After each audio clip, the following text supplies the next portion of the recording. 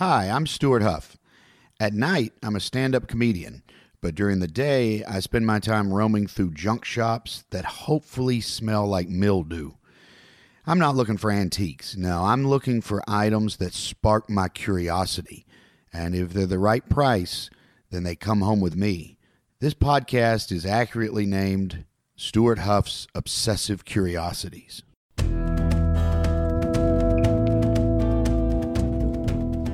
Hello, welcome to another episode of Stuart Huff's Obsessive Curiosities.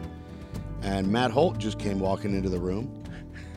He's dragging a chair. He just stole a chair from the hotel room next door. Yes, so it sounds a little different because we have never done it from this place. We usually are in the cushy studio. This is Tom Simmons talking, telling you all the information you need to know. Yes, hi Stuart. We are in we're in a hotel. We're not in the famous podcasting office in Frankfurt. Mecca. Yeah, the Mecca. Lowell and Tom and I are in a hotel room in Bloomington, Indiana. We're here for the festival, Limestone Festival. Very excited about this. Very excited. No matter what happens, it's going to be fun. Oh, yeah. Right? And what we've done is we have crammed, we have microphones and there's cords everywhere, and we have transformed my hotel room into a recording studio, and I've got boxes of junk. Right now, you're on the road building a whole new show, which, by the way, Lowell, you've seen already? That is correct. Lowell's seen, yeah. I'm working on a new show right now. And you're debuting it at a comedy festival in front of probably your biggest group of fans. Yeah, there's 9 here. Right. Yeah. Yes. Yeah, Bloomington, this is probably my favorite. Two town. of them are in this room. Right, yeah. And Matt's never liked me. Yes. He's not a fan. Yeah, I bet, why not? You think that's a bad move? Probably. If this is the epicenter of branch Huffsonians, this is where you need to be, my friend. Yeah, I agree. Well, here's what happened, and you guys tell me how wrong I am. And seriously, I'm being totally serious here. I recorded an album here in Bloomington, Indiana, at the Comedy Attic in late January, I think. And then a month later, they asked me to be in Limestone, which is in May. So I thought, well, I just recorded a show. I don't want to come back 3 months from now and do the same show I just recorded. Right. So I better write another one. So crazy. I just love that that's what you do. I mean, I just admire that like crazy that you admiring is one thing, but it's how smart is it to admire a mistake? That's not very, are you Don Quixote or Sancho Panza? You know what I mean? I mean, which one's dumber? You know what I mean? I thought, and this is me being totally objective and honest, I thought, you know what, I like Limestone, I love Bloomington, I love the club, but you know what I mean, I'm not going to be famous for me. No one's going to discover, you know what I mean? I'm not going to make it. So I might as well set a goal. That would be interesting, right? I have 3 months to try to write a new show for Limestone and make it where I like it. And that'd be a good goal. So I started writing, and here we are. The show today is How many Thursday? ideas did you go through before you were like, all right, this is the show? I went through 3 ideas. So one idea I dismissed early, and then I had this idea that I might do later that I'm kind of obsessed with how humans discovered the concept of the number 0. And so I spent a lot of time, and a few weeks on the road trying to make that funny. Turns out right. How many laughs did that get? Well, yeah. We should pause. 0. Yeah, that's a good joke. That's a good joke right there. Not only is it funny, but it's accurate. It's so accurate. Yeah. Turns out it's very hard to make the concept of the number 0 funny. It didn't occur to me. Right, a bunch of Babylonians sit around and go, how would you describe how many laughs Stuart was getting last night? No, we don't even have a concept. Nobody's ever gotten 0. How bad was that show we saw? Can we come up with a number less than 1? I'm the first one to get a 0 Yelp review on my show about 0. The number 0 is fascinating. I know Lowell's on board with me on this. Absolutely. The number 0 is wonder how amazing. societies existed without the concept. I know, and we had negative numbers, but we didn't have zero. Right? Right. But they're like people that way. Some of them are negative, some of them are positive. Well, yeah.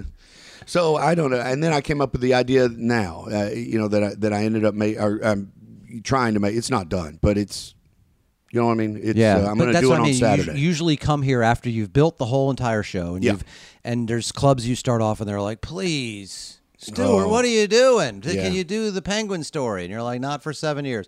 You know, I don't make enough money to do that. right. And then the show gets built into what you record here normally. When I come to Bloomington, I'm usually bringing a finished show. You know what I mean? And now I'm going to be, this one's not even close. This is a year away from being finished. So Okay. Yeah. And it's about the Constitution. Yeah, I'm looking forward to it. So is the thing we're going to look at today, now do you still, because you're rushing to do this, you're a dad, you're on the road, like I picture you just getting home and spending as much time with your son and your wife as you can. Are you still stopping in junk stores, or like, is this new stuff you've gotten since we've been doing the show, or is this like stuff you've had at your house? I'm not going to as many junk shops as I used to. You know. So is it quality and not over quantity, or you just when you have time you go? Yeah. Economic reality of having a child. Yeah, I mean it's expensive. I have a son now, and and there is also like, I'm in Dayton, and then I have to be in Bloomington on Tuesday. So if I leave after the shows, I can spend one day with the family. You know what I mean? Whereas before, I wouldn't even go home. I would drive from Dayton to Bloomington, and that gives me 2 days to hunt junk. Right. And now that was free range, Stuart. Yeah. Now we're talking domesticated. Right. Servile. Yeah. Bovine. Yeah. Do I have a glow? No. No, I don't. It seems like you'd be excited. You're like, I get to spend time with my wonderful son. I do. I love it. You just have this like, I miss the past when I could go into a junk shop. I'm okay. I'm all right. Look for pictures. I still Can the have abattoir be far off? I still have some addictions. Can you see why I mock this a little bit? You mock everything a little bit, and I love it. Yes. You see how I mock this hobby a little bit? Because it's like, to me, it just seems, I don't know. Like I just can't. I wouldn't make the time that you make to do that. So I've had a different perspective because my son's older, maybe, or I don't know. Yeah, yeah. The whole junk concept is totally lost on you. You're just like, whatever. Yeah. Yeah. Yeah. Well, it takes a certain amount of.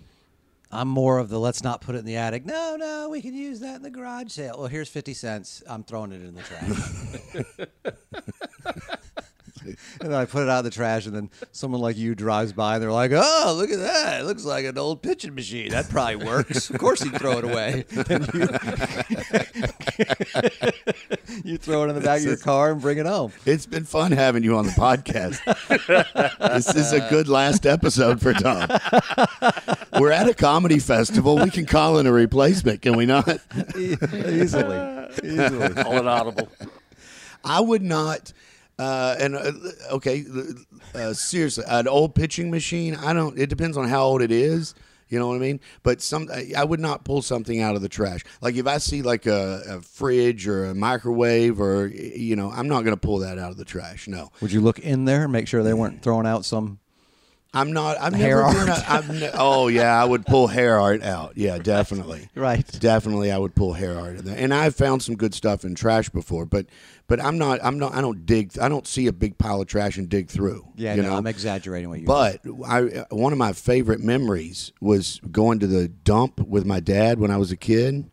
Did you do that, Lowell? I did. Not with my father, with a neighbor who went to the dump. Is it a good memory? It was for you? amazing the treasures you would find there. Like toy fire trucks missing some tires. Yes. Awesome. Just Incredible. turn them to the side that has tires and you're good to go. Amazing. You never went to the dump? What kind of... No. Were you raised by a serial killer? What do you mean? No, I was... You work around the bodies. Let's go to the... I mean, there might be a mobster in a dumpster. I remember my dad would do he had a few like what are the flea market things where you can get a booth and stuff. Right, yeah. He would sell some stuff. Really? And even your face, you look disgusting. I just remember just being so bored all day, walking around the flea market, and just like nobody has. They all selling the same, just garbage.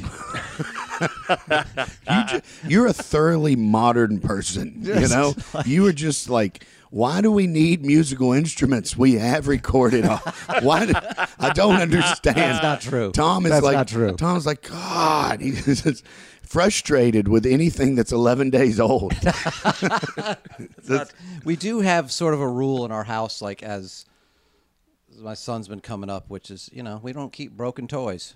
You leave stuff outside and it gets ruined, it's gone. Like, so, we don't necessarily have we stuck with that rule totally, But Right. it frustrates my wife. She's like, we could have fixed that. I'm like, no, we're never fixing the umbrella thing that broke in the storm. It's just sitting out there broken for a year now.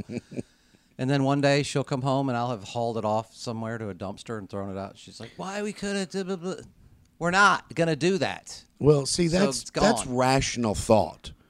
And Tom has evolved past hunter-gatherer. Yeah. And I it's- haven't. I haven't. I have come not close either. To it. I'm a hunter-gatherer.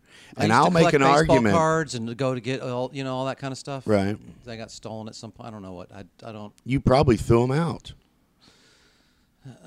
No, I need them for drinking money. The ones I had left. Oh, So a lot of them got stolen. Okay. All the good ones got stolen by some other kids in the neighborhood, and then and then I kept some, but I didn't. So the trauma of that event. Maybe. Now means that Lowell's now yeah. you know nothing has permanence. No reason. That's to right. keep Lowell is It could be getting down to it. Yeah. Yeah. So I don't trust friends. Tom is now laying on the couch. He's, it. Any analysis you get here is worth what you paid for. it. All right. So what'd you bring? what I bring now? Okay, you brought up lately. You know what? Have I been? I haven't been hunting as much junk lately. Blah blah. I did a show, horrific show. My gosh, in Alabama. I did this show. The show I'm doing about the Constitution that I just wrote. You know. I did. It was like I think it was the second time I had done it You did that in Alabama? in a bar in Alabama, and you want to talk about not going over. Here's what I learned: when you're doing a comedy show about the Bill of Rights and the Constitution and the Declaration, the people that are upset the most by that concept is people that have American flag paraphernalia on. For some reason, That's really funny to me. if they have an American flag ball cap or shirt or something, they are extra furious that I'm trying to do a historical comedy show about the Bill of Rights. Really? Yeah.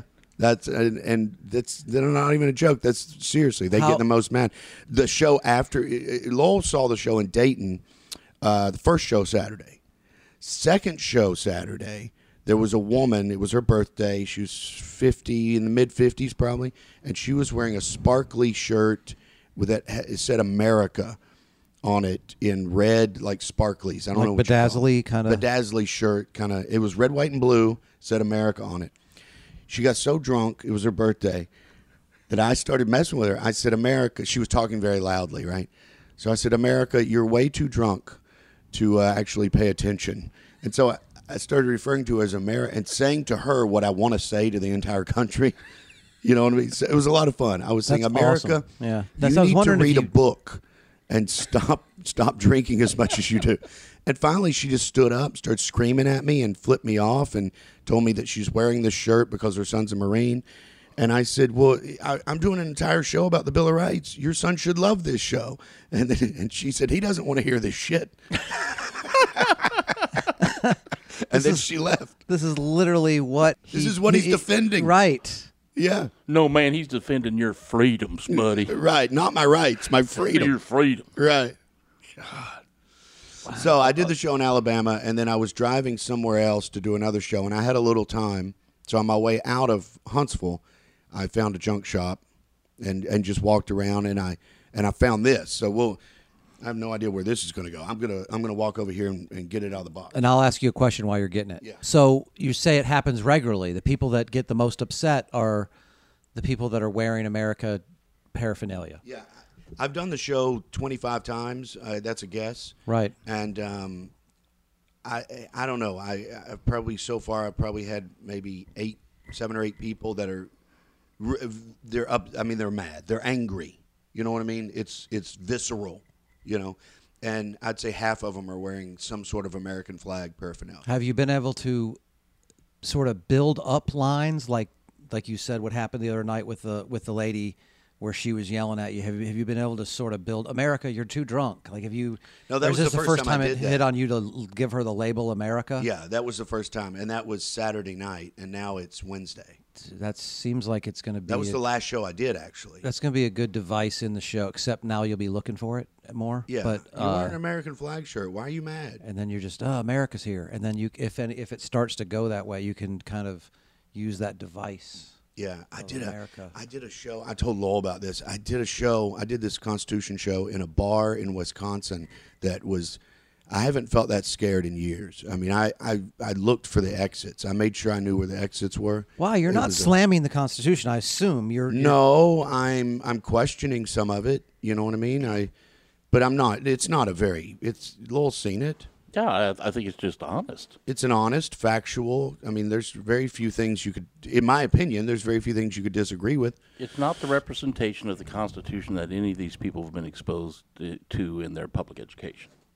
How can that be? You've actually read the Constitution is the difference. Yeah. Because the idea of public education is not to propagate actual knowledge, but to make good citizens and to sell them on the American ideal of we're always in progress. Just read the names of these things. America in Progress is like a textbook name. I think that was the textbook. Yeah, that and they're all American like this. Progress. They gloss over all of the dirty, ugly underbelly of things. Mm-hmm. It's a story and a history of actions the government's taken, not about the people who forced the government to take actions. So nothing good that's happened the government did unilaterally. It was because they were forced by the citizenry at some point to get rid of slavery, enact civil rights, have voting rights. None of those things happened in the vacuum. The government just didn't say, we should bestow this upon the people. Well, when he said, we've had discussions about the Constitution since we've been talking about it since you decided to do it, which is interesting to me. Like, did you? I'm backtracking, and then I want to go to. What made you be like, Constitution? You're just picking subjects, or were you tired of hearing everybody say the Constitution says blah blah blah, and you're like, I need to read that thing? I wrote this joke, and this is a joke in the show. Okay, I wrote this joke that I don't know much, but I do know this: if you hear anybody yell, "I know my rights," they don't. And I wrote that joke, and I thought, well, that's funny and true. I mean, people that yell, "I know my right," they don't know their rights. Right. And then I literally thought, do I know my rights? And I tried to write the first 10, right? Just Bill of Rights. I don't know them. The first, that's what I know. And I sat down with a piece of paper, and I didn't cheat, I didn't Google, and I tried to get the first 10, and I didn't get them. How many did you get? I think the joke I'm actually explaining this in the show right now, but the joke I'm telling is I only got 8, and 2 of those turned out to not be true. Right. What were the 2 that weren't true? I don't. That's just a joke. But I don't remember. I think I got. I definitely did not get the wording correct. You know what I mean? But the general idea of it, I think I got 5 of them or 6 of them or something like that. Not enough. To the enough. end when it's talking about your right to jury trials and that stuff, it gets a little convoluted. Unless you're a constitutional scholar, you don't know that. But How that's many what's interesting to me know? is that constitutional scholars, like you're saying, are both they're left and right, and they don't agree with the Constitution. They says interpret it differently. Yeah. Right. So, how did you go about interpreting it? You just felt it. I'm going to do my. I said I don't know my rights, and I'd like to know them. I'd like to just in general. I would like to know more about the founding of the country, the Declaration, Constitution. I just like to know more. So I wasn't thinking about a show. I was still working on the concept of zero, and it still took me time to figure out that that's not funny. Yeah, and which is probably I'm going to force that to be funny. But anyway.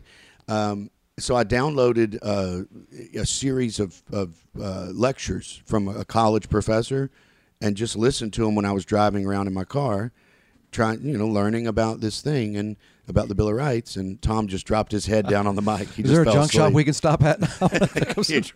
Yeah, we're going to need more coffee over here for Tom. Okay. Are there some big flashcards we can show Tom? Put MTV on. He's bored. Quick, hurry. Do I have hurry, turn the TV on. Quick, hurry. Tom's falling asleep. I have the right to nod off, don't I? What is that? Where's that enumerated? Yeah. Tom has the right to not care about anything that isn't directly in front of him. But you were saying that the government the people had to rise up and make the government get rid of slavery. But every like way. talking to you about when they were coming up with the Constitution, you sort of make the other argument. Like they were going to, all right, that's over. And then the people of the South were like, no. We're keeping that. What do you mean? wanna- I lost you. I'm going What? back to What the do you mean about that? slavery. They're keeping slavery. They're keeping their, No, they never talked about ending slavery. I mean, there was a Gouverneur Morris. There were a handful of people that talked about, There was no way to have the Union if you eliminated slavery. and they knew that. The southern colonies had made that clear, but they did argue about it. They did fight about it, but it was a malignancy that they left in the body of our country that Yeah. eventually erupted in full blown. And I think they from what I've read or listened to is, I mean, there was never any real, like, they thought it was going to end itself. The North thought they kept saying like, well, it will end soon enough, but they knew that you're not going to have a constitution if they put in the Constitution that slavery ends. The South was not going to sign. Right. And the northern states, and remember, these were a confederation of states. Nobody Yeah. envisioned this as a central federal, strong federal government. This was a confederation of states, each state with its own separate constitution, just And working money. in alliance. Yeah. Yeah, no, they did eventually get around to consolidating some of those powers because it made no sense to have all of the money and that sort of thing. But in the North, what they did was grandfather slavery out. I think one of the laws, maybe it was Massachusetts, was any child born into slavery would be freed on his 28th birthday henceforth. Mm-hmm. So eventually, after a couple generations, no more slaves in Massachusetts. Yeah, and I think they outlawed the importing of slaves. But then there's They even did that in South Carolina, though. yeah, but then I've read some historians that say that was not the the love.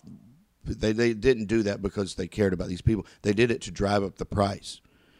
That's what I've read. Some historians that are arguing that, like, Virginia actually had a huge population of slaves that they were selling to North Carolina and South Carolina and Georgia. So they stopped the importing of them so they could drive the price up. Well, I think that would be a factor, and also the fact for the northern colonies, the fact that you were allowed to count a slave as 3/5 of your census. Mm-hmm.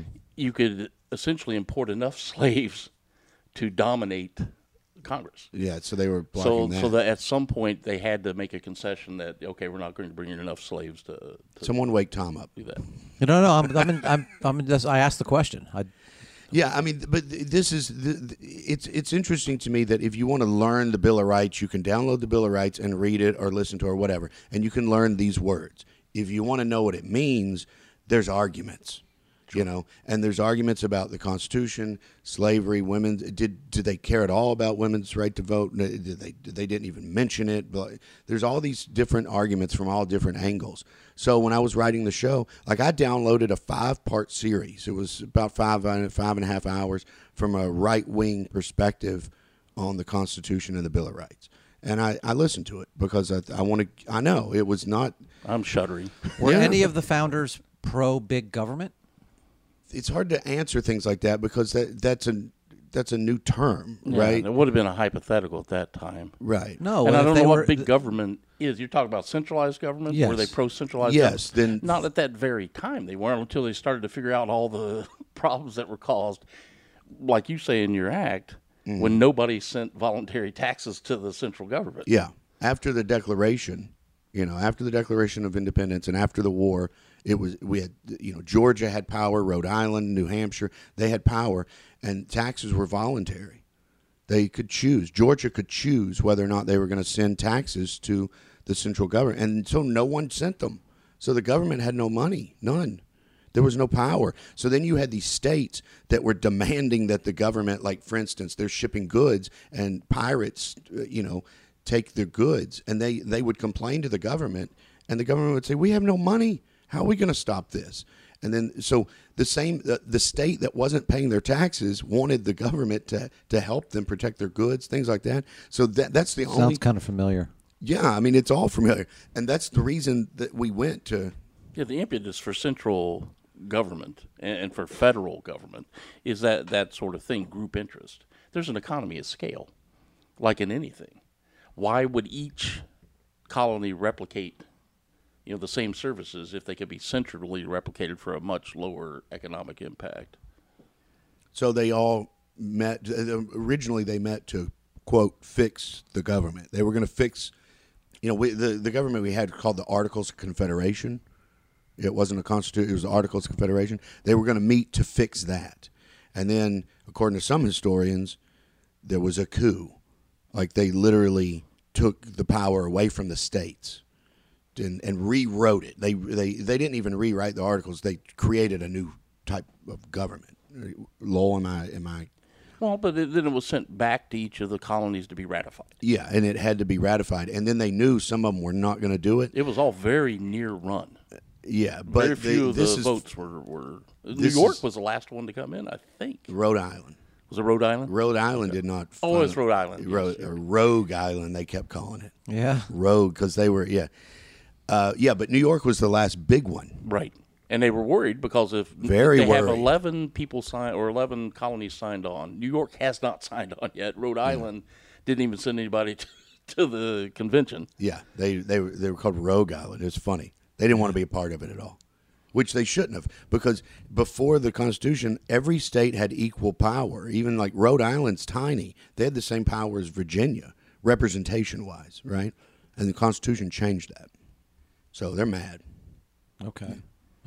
So it has now, since you started doing all this research, doing this, and now you're going. Does it change when you're going to a junk shop what you're looking at? Or you go in and you're like, oh, this relates to what I'm. I have, I have seen a couple things that I'm like, oh, yeah, and all of a sudden they're different because I've read, I've read. So now I see some of these, paintings, and I'm like, oh yeah, you know what I mean? Yeah. But I haven't found anything yet that made me, that was cheap enough that made me want to buy it. But yeah, I became fascinated with it, and then started writing, and then at some point I thought this would be an interesting show. Writing a comedy show about this is much more better than zero. It's better than zero. Right. Yeah, I was looking for the right wording on that. Yeah, it's more relatable than the concept of the number zero. What's wrong with me? Why do I not just do normal comedy? No, I like it. I like that. I feel like my son is going to get to listen to a Stuart Huff comedy CD at some point, and he'll learn about the Constitution. And right now I'm in 45 minutes, and then I'll have to. If you could just work a couple dick jokes into it. Yeah, I know. Oh. My son really likes those. And I keep asking, I keep asking Lowell if there's anything I missed, because now it's not as cut and dry as you think it would be. It is different historians, even on politically left or right. It's different historians that disagree. So then it's like now you're not talking. It's just not as cut and dry. So then I'm trying to pick, what do I believe out of these things, plus what is accurate. Well, what does accurate even mean? All these dudes are dead. We don't know what they thought. Well, we have the Federalist Papers, so we have a good indication of what the actual framers and writers of the Constitution were thinking, what their intent was. Yeah. Which begs the question that we were talking about at dinner last night. Mm-hmm. If someone calls himself a strict constitutionalist, how is it that they don't think that the Constitution changes because Hamilton and Morris and all the people who were writing the Federalist Papers made clear that it was a document that even the whole document could just be rolled up in a ball and thrown away if the people thought it wasn't working for them. Yeah. It's meant to change. It's meant to grow as things change. Yeah, and the Federalist Papers also need to be read, correct me if I'm wrong, Lowell, they need to be read from the point of view of this. They were making an argument for states signing the Constitution. Yes.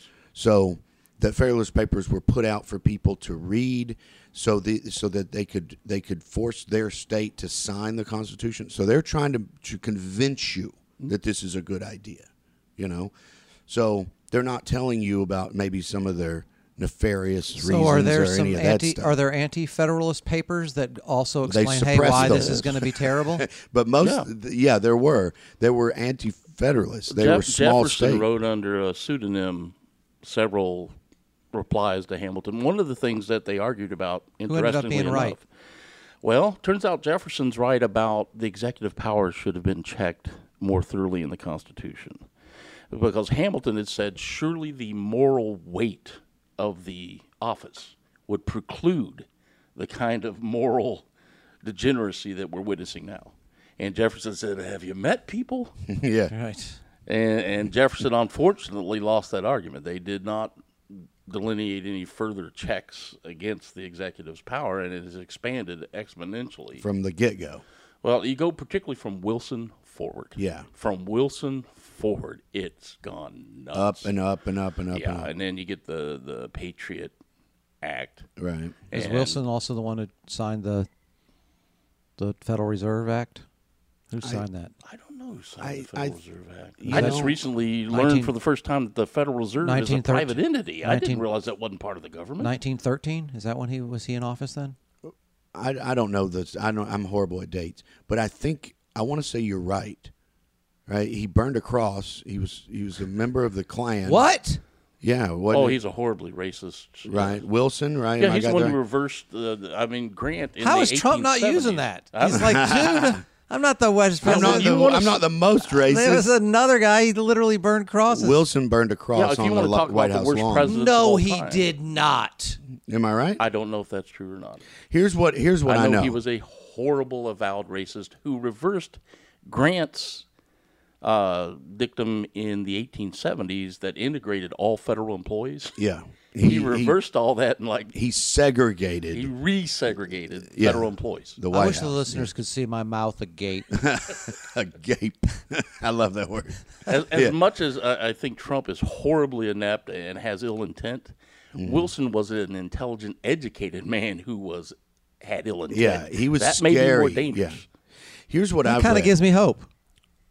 Was it the Palmer raids? You know what I'm saying? Yeah, Because we've had. Wilson was But here's what I've read. This is Russia. this is fascinating to me. I've read where there is a lot of there are historians that think without knowing they're pretty sure he had Klan meetings on the White House lawn. You just said And he there burned a was- cross on the Yeah, lawn. and there are historians that say that there is some proof that he burned a cross on the lawn. I mean, it wasn't like but we don't have a picture of this. But we know for a fact that he segregated the White House. He told racist jokes, not in private. I mean, they were White House parties, racist jokes. He was the one that screened Birth of a Nation, right? Mm-hmm. And said, it was a fantastic movie. That Birth of a Nation was a pro-Klan, D.W. Griffith pro-Klan movie. This was a time of eugenics. Yeah, he was So told all Kellogg that. and Lindbergh and all these people Lindbergh. tied up in the eugenics movement. So 1983 in North Carolina. There you go. Nicely played. sir. Yes, that was nice. Well and matching game. We still have not pulled out any junk. Should we just talk about the? Are we pulling our junk out Are we now? pulling? Yeah. I'm not comfortable with this. It's just, I tell you, it's first of all. We're going. I like the challenge of saying, can I write a comedy show that clearly nobody wants to hear? I mean, Tom's one of my best friends, and he's bored to death. You know what I mean? Yes, Like, exactly. can I write a comedy show that's a challenge, right? So how are you going to dance around? What stories do you need to tell, and how do you need to tell them in order to hold an audience's attention to give them information? You know, it's a challenge to do that. And here's a challenge I didn't anticipate. I thought this would be kind of much more cut and dry than it really is. So now I'm second guessing myself.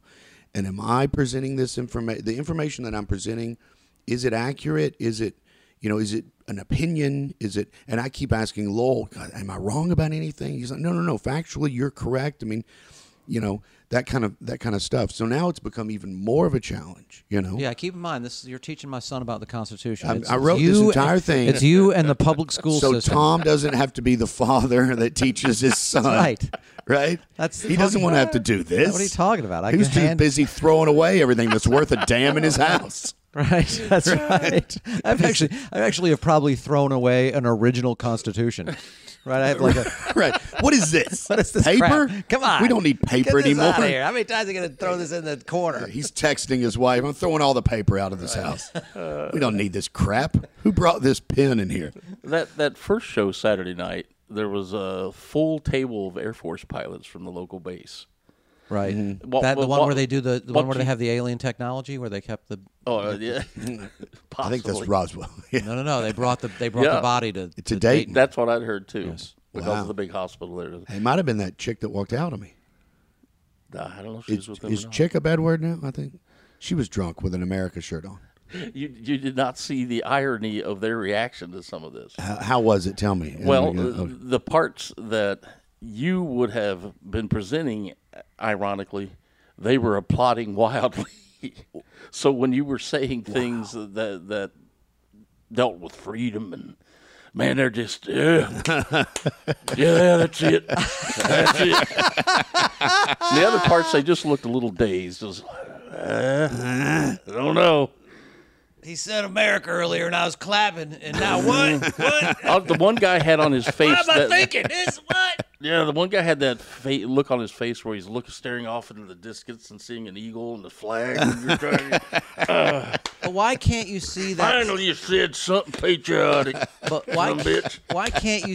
Why can't you do that and make them be on your side? Like, you know what I'm saying? Why can't you be patriotic and like, yeah, America, and go like, oh, well, this is important information and not I would important, like but it you know. to be that way because I'm actually saying in the show that they did good things. I mean, they separated church from the state.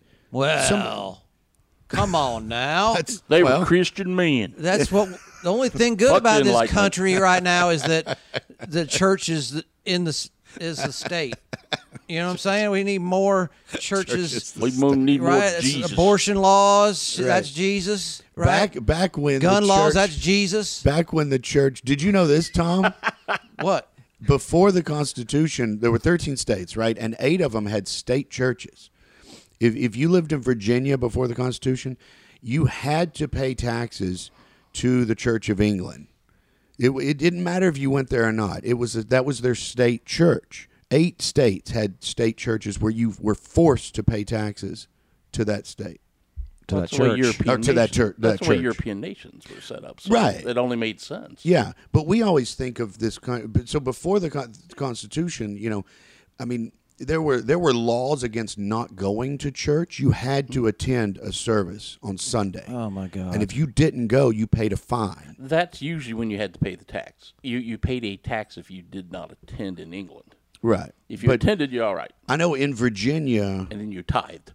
Is on top of that? No. The tax was if you chose not to go, you would have to pay a heretic's tax. And then if you went, you were paying If anyway. you went, and then you would give a tithing instead of a tax. And Same thing. So either way, you're paying, you're church getting supporting money. It's church supported. I mean, state supported church. Well, I feel like now we have an untaxed lobby, an untaxed political party. Like right now, so they're untaxed. at least the political players. Yeah. absolutely. They're really the whole party right now. They're That's not a bad point. They've usurped right. Yeah. to some Yeah. extent. Although I think there's all kinds of other entities that are involved in that too that might be utilizing their fervency to further their cause. There's some real bad, malevolent actors. Oh, it's disgusting. Yeah, Same but when church they and were. state aren't. But that's not in the Constitution. Church and state. Well, that's not the way they phrased it. Jefferson wrote that in his paper, his Virginia. I forget the title of it, but Jefferson used that wording. But they're clearly separating. You have freedom of and from religion, basically. Yes. That's what the Bill of Rights is saying. But what about all these laws that are being passed right now? All the abortion law. That's that's what it boils down to. The Bill of Rights are meaningless unless you're going to protect them. So you can write down anything you want on a piece of paper, and everybody can agree upon it. And then when someone breaks one of those things, now what are you going to do? So you're free hypothetically until someone tries to take away your freedom, and then how much are you going to resist it? That's how free you really are. You know what I mean? You're only as free as you're willing to fight, right? Someone takes, they say, well, you have the right to a speedy trial. And then they put someone in jail for 11 years and no one does anything about it and they don't try them. Well, now that right is gone. You agree with this, Lowell? Absolutely. And I think we're seeing more and more of those rights being pushed and eroded, particularly with people coming to our country and just being put into cages. You put people into cages. You don't try them. So when you were reading the bill, when you were reading the Bill of Rights, did you keep coming up against, okay, well, that's been broken. That's been broken. That's been at one point. Or they weren't what you thought they were. Like when I remember reading the Second Amendment, anytime you're having and the Second Amendment doesn't say at all what I sort of thought it said, and then when I read it, I'm like, first of all, that sentence almost makes no sense. Well, but is it like that for all of them? I think because the Second Amendment is such a hot button issue, it's only been that way since the 1970s, since the NRA decided to make it a hot button issue. Yeah. When they became a lobbyist for the gun industry. Right, and Scalia. No historian anywhere thinks it has anything to do with gun rights. Your right to own a gun is enumerated in the 10th Amendment, where anything that isn't specifically forbidden by state or federal statute or law is the people's to do as they please. Or the so states, if we don't forbid you from having a gun, then you can have one. That's where your rights come from. I believe it's the 9th and 10th. The 9th, I think, was the 9th is saying that there's states. Some states have rights that aren't in the Bill of Rights, right. And the 10th is saying the people have rights. People have any rights that are not precluded by federal or state statute are the people's to have. So I do have the right to nod off. You have the right to nod off. Yes, anything that has not been precluded on. Okay. You also have the right to do heroin. Right. That's not in there. But you can't get. But you can't get an abortion if you're a woman. You can't get a. Can't terminate a pregnancy. That should be one of the rights. Well, this is black letter law says that you can. Unfortunately, we're watching states push back and then try to get black letter law changed. But how can we, by we I say I'm saying like gun law people that want some sort of gun laws. We have gun laws. Say right, but we use Roe versus Wade as Roe versus Wade clarifies that right, and because it's a Supreme Court decision. But then when it comes to the right to an individual to bear arms in his own house or whatever, being sort of that's a Supreme Court ruling from whatever 2000 to make that definition. We're like, it's just a Supreme Court ruling. You know what I mean? So one of them we hold on to like this is both engraved sides, in both thing, sides, and the other one we're like they just are political. You know what I mean? So even Anthony Scalia grudgingly said, well, of course the government can regulate arms. They have that right to regulate arms. But they shouldn't. But they have the right. And Scalia's decision was he was the first Supreme Court judge to change the interpretation of Second Amendment, right? But the first to insert into it. This originalist, this constitutional originalist, inserts into it the idea that this has something to do with private ownership of armaments. He not only, a constitutional originalist, not only didn't interpret it from the words, he inserted something that isn't there. And this is another thing that I actually talked to Lowell about, because he's a veteran and he knows more about this than I do.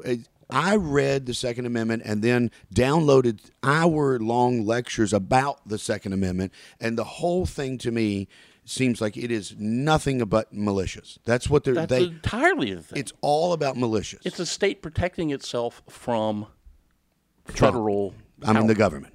Yeah, the state having the ability to raise a militia in case there was a tyrannical. Yes. Federal, not, and the people having a right to form militias, but that's gone completely. That's gone completely.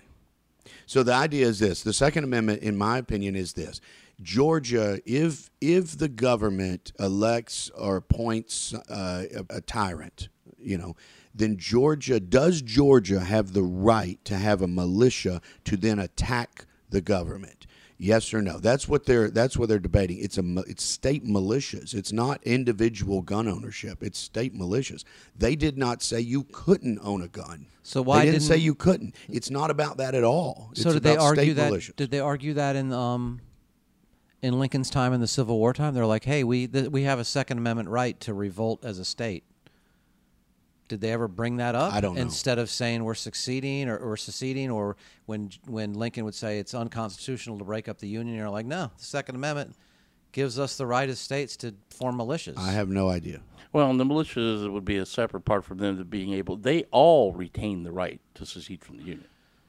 They all had a right to secede from the Union. In the intervening time from the ratification of the Constitution to the Civil War, the federal government had become more consolidated, and that right had diminished, which led to all of this. Did they but still have early on when they wrote the Constitution? It was all about states had a right at any moment because they were separate entities. Yeah. This was not.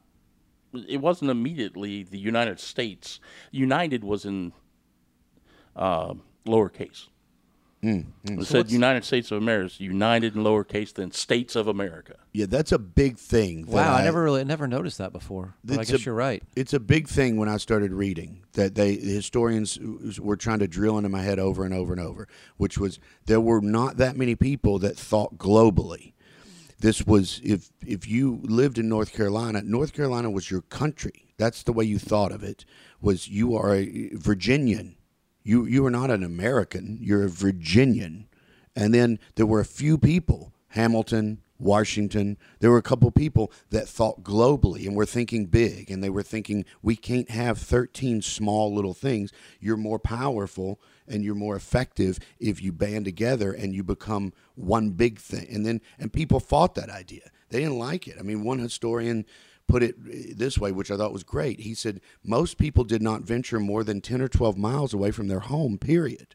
I mean, if you had your central government located in New York or located, in D.C. or so, and you lived in Georgia, you might as well be in Mars.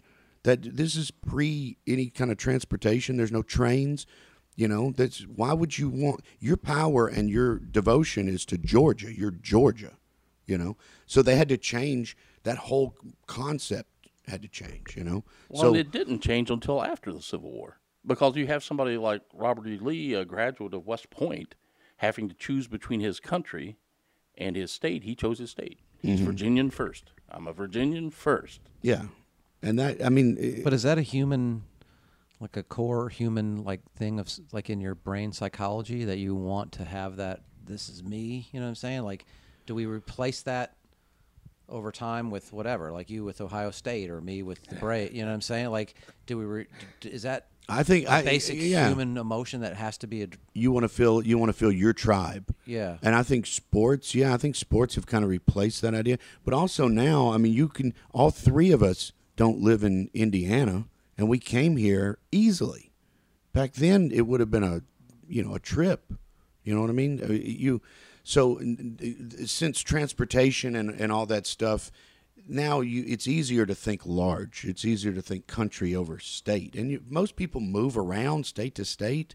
I think after the Civil War, it was pretty well consolidated in most people's minds that this was now united with a capital U, States of America. Right. The people who thought that way, won the war. Yeah.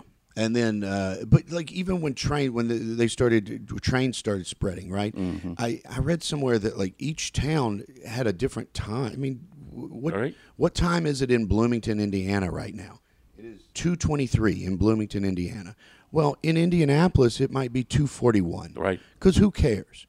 Why would you care if your time is different than any other city in Indiana? You're not going there. There's no planes to catch. Why would it matter what time it is in Michigan? Trains were the impetus for and then universal time. Now when a train was actually transporting people, then all of a sudden Indiana had to be on the same time so the schedule. And then all of a sudden Michigan needed to be linked up with Ohio and Indiana. And then all of a sudden, and so, but before that, why would you care what time it was in California? Why would it even matter? So the fact that you could be small, so then you have a state that is saying you're going to centralize the power somewhere way up north, and I'm in North Carolina, Yeah, I can get and that. you're going to take my power and you're going to tell me what to do, and I have to pay taxes. I want the right to come get you if you're taking my rights away. And that's the Second Amendment is the right for a state to have a militia to stop the government, which I love. Right. And I haven't got a chance to talk to Lowell about that yet, but I love the idea of what is the term they use? Well-regulated. Well-regulated militia. I would add well-educated. I would not. You have to put that in there. I would add That'd well-regulated. be a real small militia. Yeah, well-educated, well-trained militia. You imagine? I mean, in my mind, and maybe I'm romanticizing it, but if Mitch McConnell knew that there was a militia in Kentucky watching him, would his behavior change? There is, and they're voting for him. Well, that's the problem. That's the reason you need well-educated in Oh, there. yeah, I forgot that part. You have to have well-educated. It's not in the Constitution, so I don't have to be well-educated. I don't know what you're talking about. No, you don't have Considering to. modern weapons, I think a modern militia is probably a pretty bad idea. Yeah, well, yeah. I mean, that's the reason I'm romanticizing. Propensity for bloodletting would much greater now. They'll drop a bomb. So what kept you disinterested in the Constitution for 30 whatever years, and before you were like, I should look into this and write a show about it? What? I don't know. I mean, I've read biographies on Thomas Jefferson. I'm interested in lives. I'm a big Thomas Paine fan. I've read about every biography I can find on that dude. I read my first Thomas Paine biography because I liked the picture on the front of the book when I was a teenager, and I just immediately liked that guy. But the actual documents, they seem boring. I don't know why. What's in the Constitution? I knew that there were branches of government, and I knew that stuff. But literally, what are the words, and what do they mean, and why are they there, and what is not in there that they argued about that ended up not making it, and all that kind of stuff. That's the stuff that I'm really fascinated, because I know I have all of that too. And somehow this show's got to be hard to put together because you have to. You're an interested, curious person. Then you've had to overcome all that. This is boring to teach yourself to it, and you as the comic, you have to overcome that in all of us in the crowd. Like, yeah, there's the Constitution. The kind of comedy you do, Tom. You know this feeling is when you bring up something that is slightly, it's maybe has some content to it, right? There's a feeling in the crowd of like, oh God, Like I'm learning. Jesus, I hate this feeling. There's that. And God, I mean, when this show bombs, which it's bombed more than it's succeeded, and it's a horrible feeling. It is like you are giving a lecture and you have, 13 of the most disappointed people. But that's what you do. That aren't that's even the giving process, credit. right? You build the show from zero. And go all Tom the just way. made a face when he said zero. And then you can mock me, but zero is one of the most fascinating things. You're definitely doing that show now. No. I agree. Yeah, I agree. Yeah, Tom's mocking me. I was smirking at my own genius callback. You're totally misreading me. It was a genius callback. It was. Great. So I'm going to mark that down as zero. You guys, So you start at zero, and then you build this thing that's how comedy works. It doesn't work until you get it to work. So you build it. Yeah. That's what I admire, that you go through that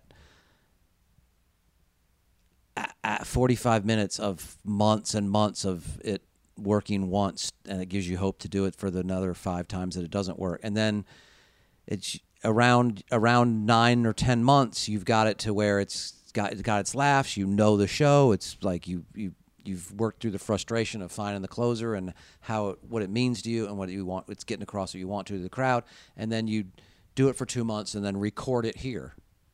Right, and then it's done, and then you wash it away and start over. And so this one's in the beginning. You keep saying it's not work, but it's gonna. That's what it's gonna work. I know. There's no doubt in my mind. I would say the difference here is the current that you're fighting against begins with the indoctrination in our schools. History is perpetually one of the least popular courses, not because history itself is objectively boring, but because of the way we teach it. Yeah. It's a series of facts. Well, history isn't facts. No. History's subjective.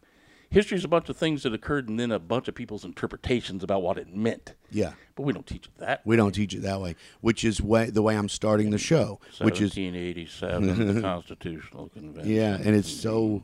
But history should be the most fascinating class because it's just horrifying and beautiful and everything else if they would just teach it. And it's predictive. If you somehow get it to the point where they understand that everything you're learning about historical facts you can project forward. There's nothing that's going to happen that hasn't happened in the past.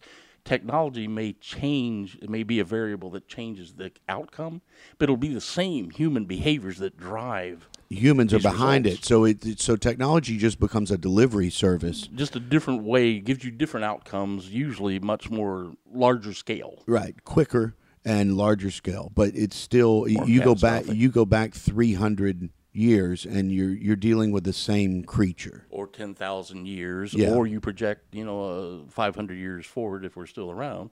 Yeah. We're going to still have the same human dynamics. We have certain limitations, apparently, in our species. And impulses for beauty and evil, And 500 years from now, the zero show is going to work. But one interesting thing about writing the show on the Constitution is it's kind of like them. When you read about them and all the debates and everything, they had to make compromises.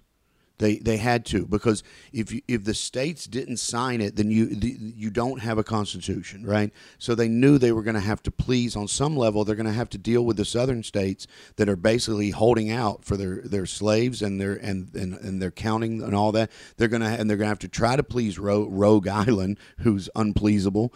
You know what I mean? So they're going to have to make compromises. I mean, the Bill of Rights only exists. The only reason it's there is because the states they refuse to sign the Constitution unless they put their rights in writing. That's how much they distrusted a centralized government. The government said, So the why South would, wanted the rights in writing.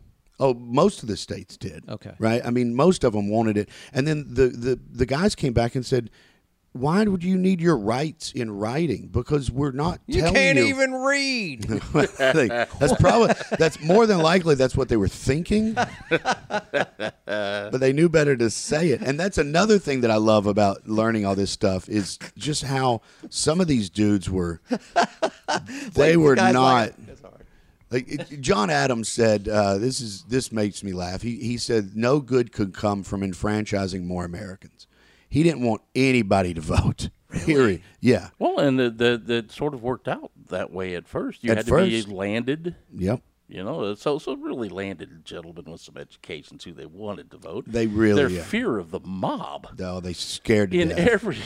Throughout their Scared to writings. death. Yeah, well, we can't. Well, that's why you don't want tyranny of the majority. That's why you have representative democracy. Mm-hmm. You can't have the majority. You can't have the majority Holy shit. run anything. That's the reason They'll be inflamed with passion. And some of the quotes, I wish I could remember some right now, but some of the quotes about where these people were actually mocking the masses, oh, they're gorgeous. They hated the commoner. The idea that these men went there and wrote this document to give freedom to that's bullshit. They Wow. So they were this show forced. This show must make everybody mad. Well, but that's what I started to tell you was the way I originally had it in mind to write it. It's not the way it is now because I've had to compromise because I'm dealing with. I'm looking at a table with 3 buckets of Bud Light, and they got nacho cheese dip on their American flag T-shirt. Right. So I've had to compromise, which is probably a good thing. There's push and pull, and I've had to go back and research. Am I right about this? And blah blah blah. The Second Amendment has been a bear to write that part, but I think it's very funny, and I think it's accurate. I feel confident that it's accurate. I don't think these men. If they had their way, they would not have wanted the peasants to be armed. I don't think they didn't want the peasants to vote. They didn't let the peasants vote. Right. Although I will say the ratification votes were more liberal than anything they'd ever done before because you did not have to be landed in most of the colonies to get the vote on your representative to go to your constitutional ratification Congress in your state, which was really rare. But then they withdrew that again. And They went back withdrew to it, the yeah. landed owners. Originally, they didn't even want us to vote on the president. Originally, the president Senate. was going to be appointed. They didn't want people to vote. Period. But here's something they did that is hilarious to me. They knew they were never going to get all 13 states to sign, so they said if we get 8 to sign, then it's ratified. They just picked a number. So it's like saying, it seems to me like all 13 should sign or not. Why would you just randomly pick a number? It seems like they literally said, well, Virginia will sign, New Hampshire will sign, and they We know we got 8. We know we got 8. So let's say if 8 sign, it's good. But it also said that even if right. 8 signed, that it wasn't applicable to the ones who didn't sign. So it wasn't enforceable. It wasn't enforceable, yeah. So, but what are you going to do? I mean, if you're sandwiched between 2 states that signed and you did, what are you going to do? So It was politically, it was a good evil game Yep. that they played, and and they did some good things. Well, how close was that New York vote? I mean, it was close. It was, from what I've read, it was like at the time there were, and Madison, who was very good at predicting who was going to sign and who wasn't. Madison was writing these letters back and forth, and he would say, "We know we have this state and that state, and we're pretty sure that this state is not." He didn't think New York was going to sign. And then he changed his mind, and I mean it was back and forth. New York was really iffy So where have the because of the guys. I'm sorry to keep interrupting, but the people that ran New York. What's his name? Go ahead. I can't remember his name right now. It's a fascinating story, but I'm blanking on his name. or do you use it in the show? No. Okay. So How deep can you go? I mean, that's my the question. Like, how deep can you? Where did you end up? Like, where are the laughs? Like, where do you find the where are the parts? that Mainly people where come I together say on? fuck. Okay.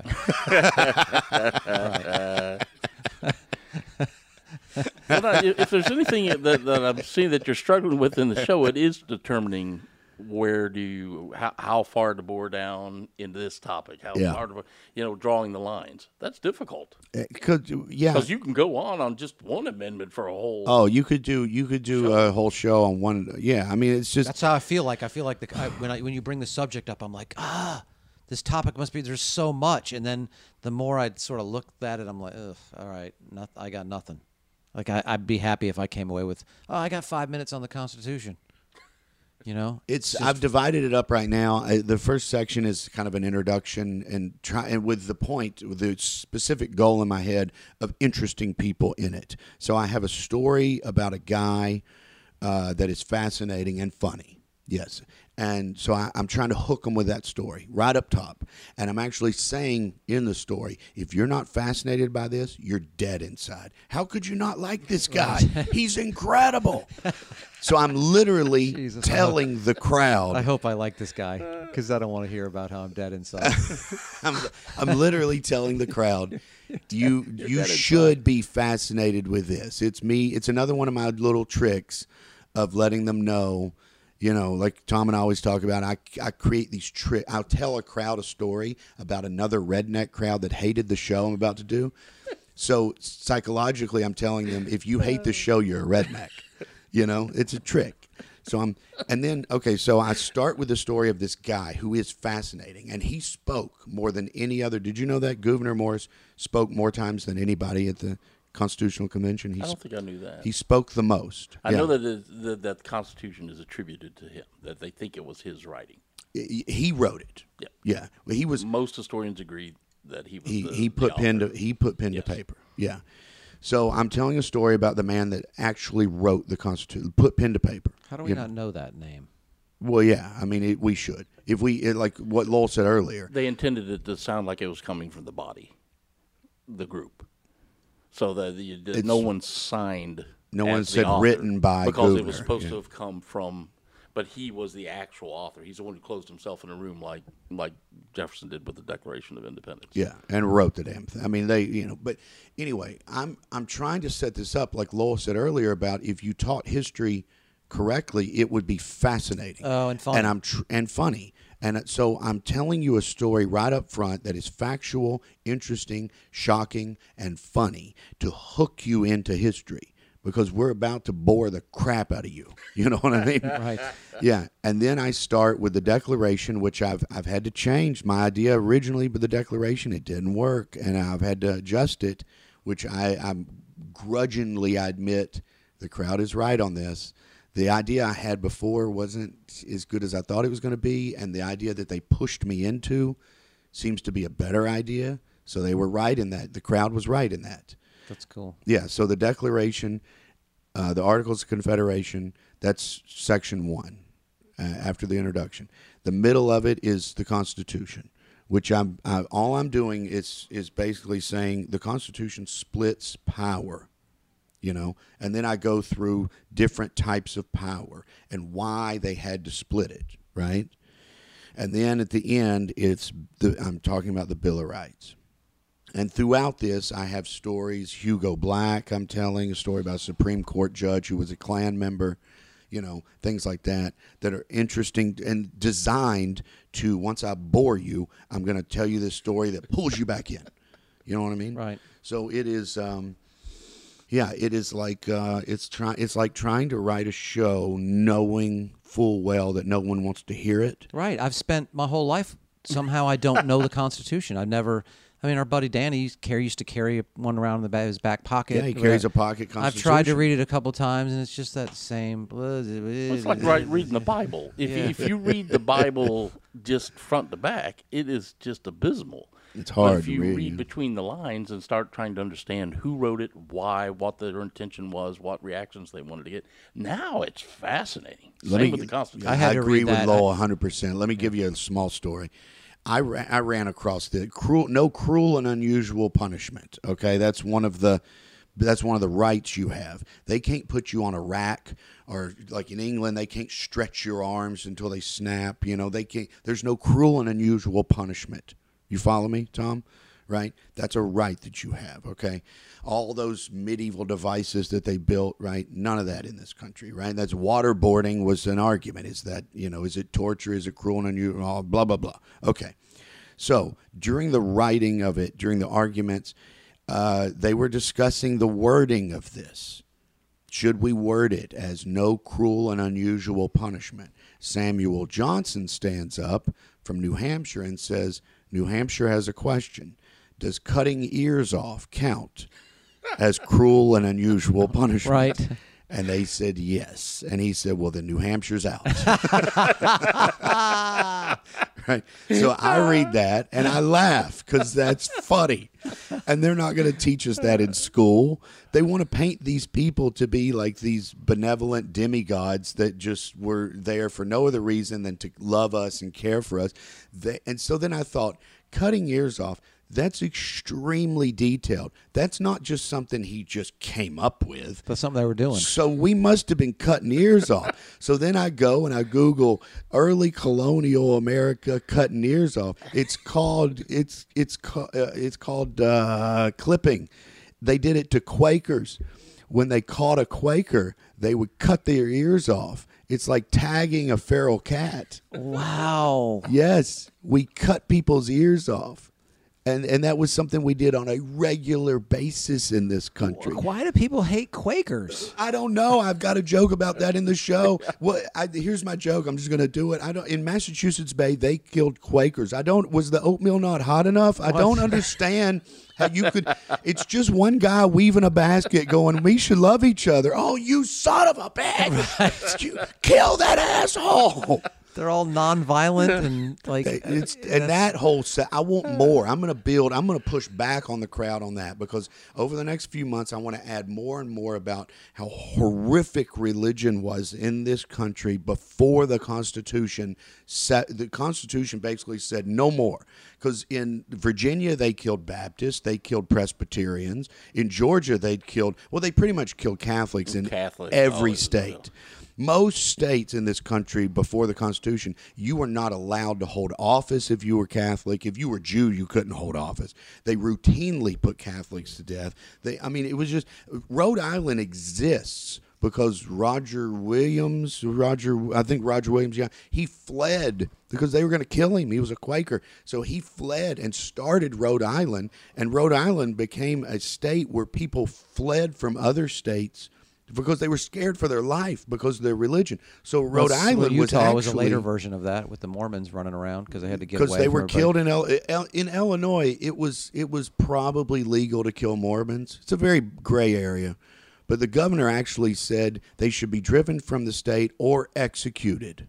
Yeah, that's what he said. They kind of started it in a few places. Yeah, they killed them there, and no one got punished for them. No, I mean, they started it in a few places. Oh, well, sure, but I mean, it doesn't matter if someone starts it. You can't just kill them. I mean, you can't just because they started some shit. You know, what are you talking about? I love the whole idea of how screwed up religion was in this country before the Constitution. I love how you keep saying "was." Like it was. Well, I mean, screwed up in now they're not killing Baptists now. I mean, Baptists can't kill Presbyterians now. I mean, they, No, but the Christian propensity for wanting to read documents as being unerrant pertains to how people address the Constitution. I think they like the Bible is the unerrant word of God. Yeah. The Constitution is the unerrant word of our forefathers. Which but you is have to just read nuts. them then. Like I don't have to read the Mueller report to know. I don't have to read the Constitution. People are like, I'm a strict constitutionalist, and the Constitution says, and I'm just like, he must be right. He must be true because he reads that thing. He's talking loud. Yeah. he's very loud. He must be. Yeah. Listen to that guy pontificate. Right. Yeah. So do you address that you realize that none of us really, I mean, we care about the Constitution and we think we know the Constitution, but none of us. I'm doing the whole really act right here on the podcast. That's great. All right, The joke I'm doing about that is, you have to pass a test to become a citizen of this country. Can you imagine if you had to pass a test to stay a citizen of this country? But we couldn't even form a T-ball team. Are you kidding me? I mean, how many people would be in this country if you had to pass a test to stay here? Just the foreigners. I'm going to put that tag in. Just the foreigners. That's a great line. That's a great line. God, I've said this before and I'll say it again. If you could combine Tom and I, we would be a solid C-room headliner. You know what I mean? We'd be making less than minimum wage the entire year. I don't want to tell you what to do, but either pull out a thing or let's wrap this up, man. This is an interesting podcast. We just started talking about this Constitution, and we should make this just a podcast. We didn't have a piece of junk, but the Constitution counts. The Constitution is a piece of and yes, people just smash computers. That's great. Right. We're the cause of destruction. Thank you guys for listening. My guests have been Tom Simmons and Lowell. Are we saying Ramey? Are we putting your last name? Why not? Absolutely. At this point. I'm losing friends because of the podcast. I know. So I think it's all right. Lowell lost a friend because of the podcast, but he's gained many. What are you talking about? You want to tell this story before we wrap it up? Not really. Yeah. You want to? No. No. Lowell. He isn't listening. It's not like you got to see the guy again. That's lots of people understand the dynamic. So. Lowell lost a friend, and I feel bad about it. I really do. But that's in the Bill of Rights. You have freedom of speech. Absolutely. You have freedom of speech. So look up the concept of the number 0. You'll be fascinated. That's how many friends Lowell has left after doing this podcast.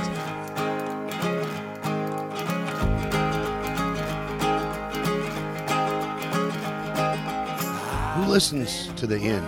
I don't understand. I mean, why am I still talking? All right, this is, I guess, the small print of the podcast. Is that what it is? Is that when you pull out the glasses that you have to kind of slide down the nose and read the bottom of the bottle kind of thing? It was so-called produced by Matt Holt. I don't know what he did, but there was something, he wants his name on here. Intro music is Greg Brown. I picked it because I love Greg Brown, and I was hoping someone would listen to this podcast and go, what was that music? I want to find out what that is. Go listen to Greg Brown. Outro music was sweet. Rate and review, whatever. Subscribe to the podcast. I think that's a button that you push.